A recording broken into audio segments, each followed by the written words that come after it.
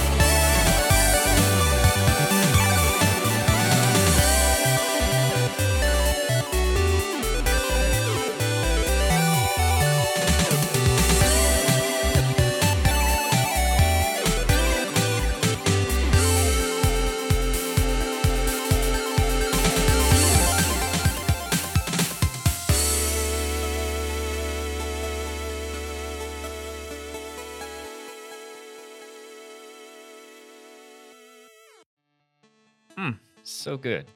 That one always hits the spot. It's got this amazing proggy rhythm, super intentional melodies, and a nice mix of hope and melancholy.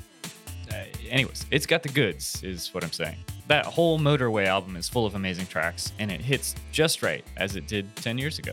I highly recommend you go check out the remastered version on Bandcamp. I looked up Fearofdark today just to see what's up, and at time of recording, they're apparently about to be in Tokyo for the Tokyo Game Show 2022. They did work on a new game coming out this month called Dr. Kabushi's Labyrinthine Laboratory. So hit up at FOD Steve on Twitter if you have any tips for traveling in Japan for Tokyo Game Show, or if you just want to tell them how cool their music is. I'm sure they'd appreciate that too. I'll probably be picking up Dr. Kabushi on the Switch when it comes out, as much for the jams as the gameplay.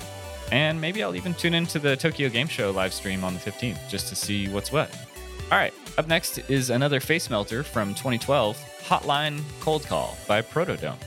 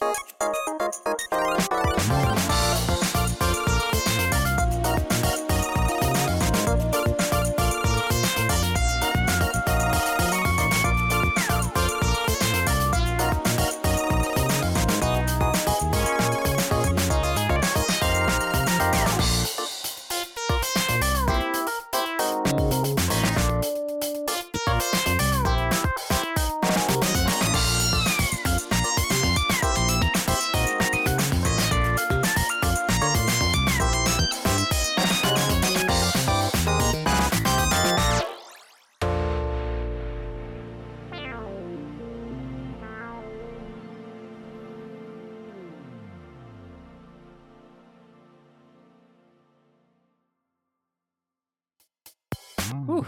That was Hotline Coldcall from the artist Protodome.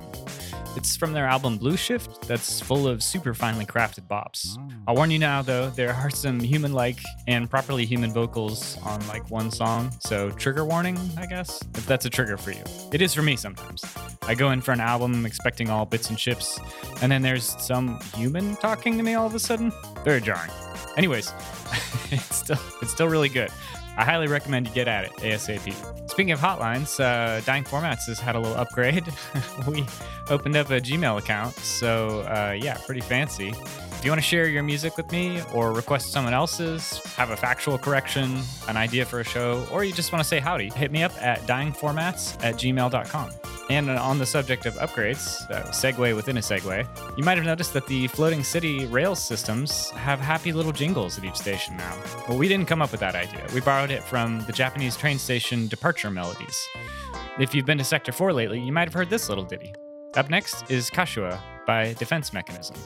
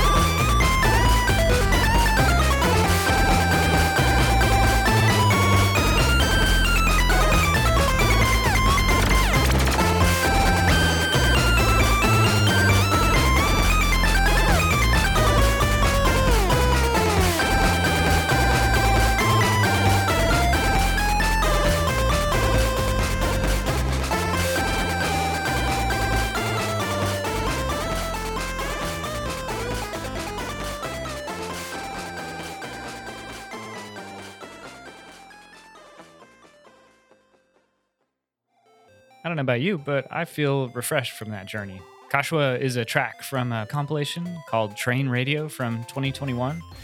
It uses the departure melodies from different train stations in Japan. I'm hoping to do an entire show dedicated to the original melodies and the hardware they play back on. But for now, let me just play you the original departure melody that inspired this song.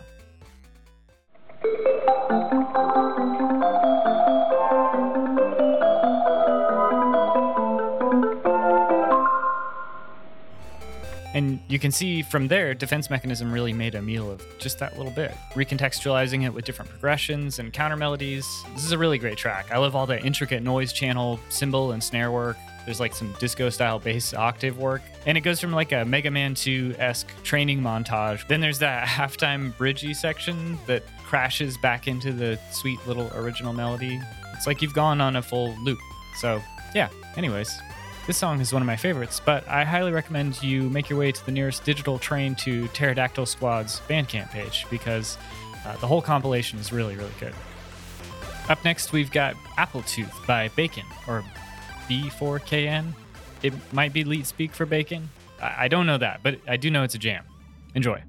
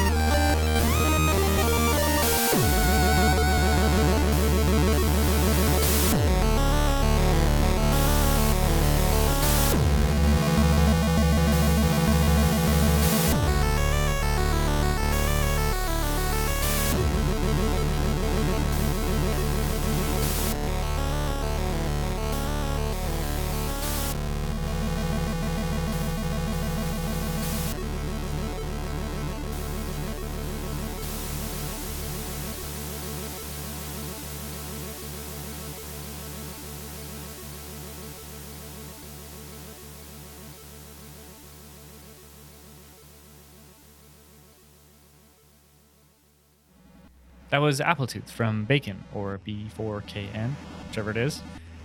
The album is called Treasure Map, and from their Bandcamp, it says, it's a chiptune adventure created with LSDJ. John tried to emulate the favorite chiptune tracks of his childhood, with influences of Tim Fallon, Jake Kaufman, soundtracks of Teenage Mutant Ninja Turtles, and Yume Penguin Monogatari.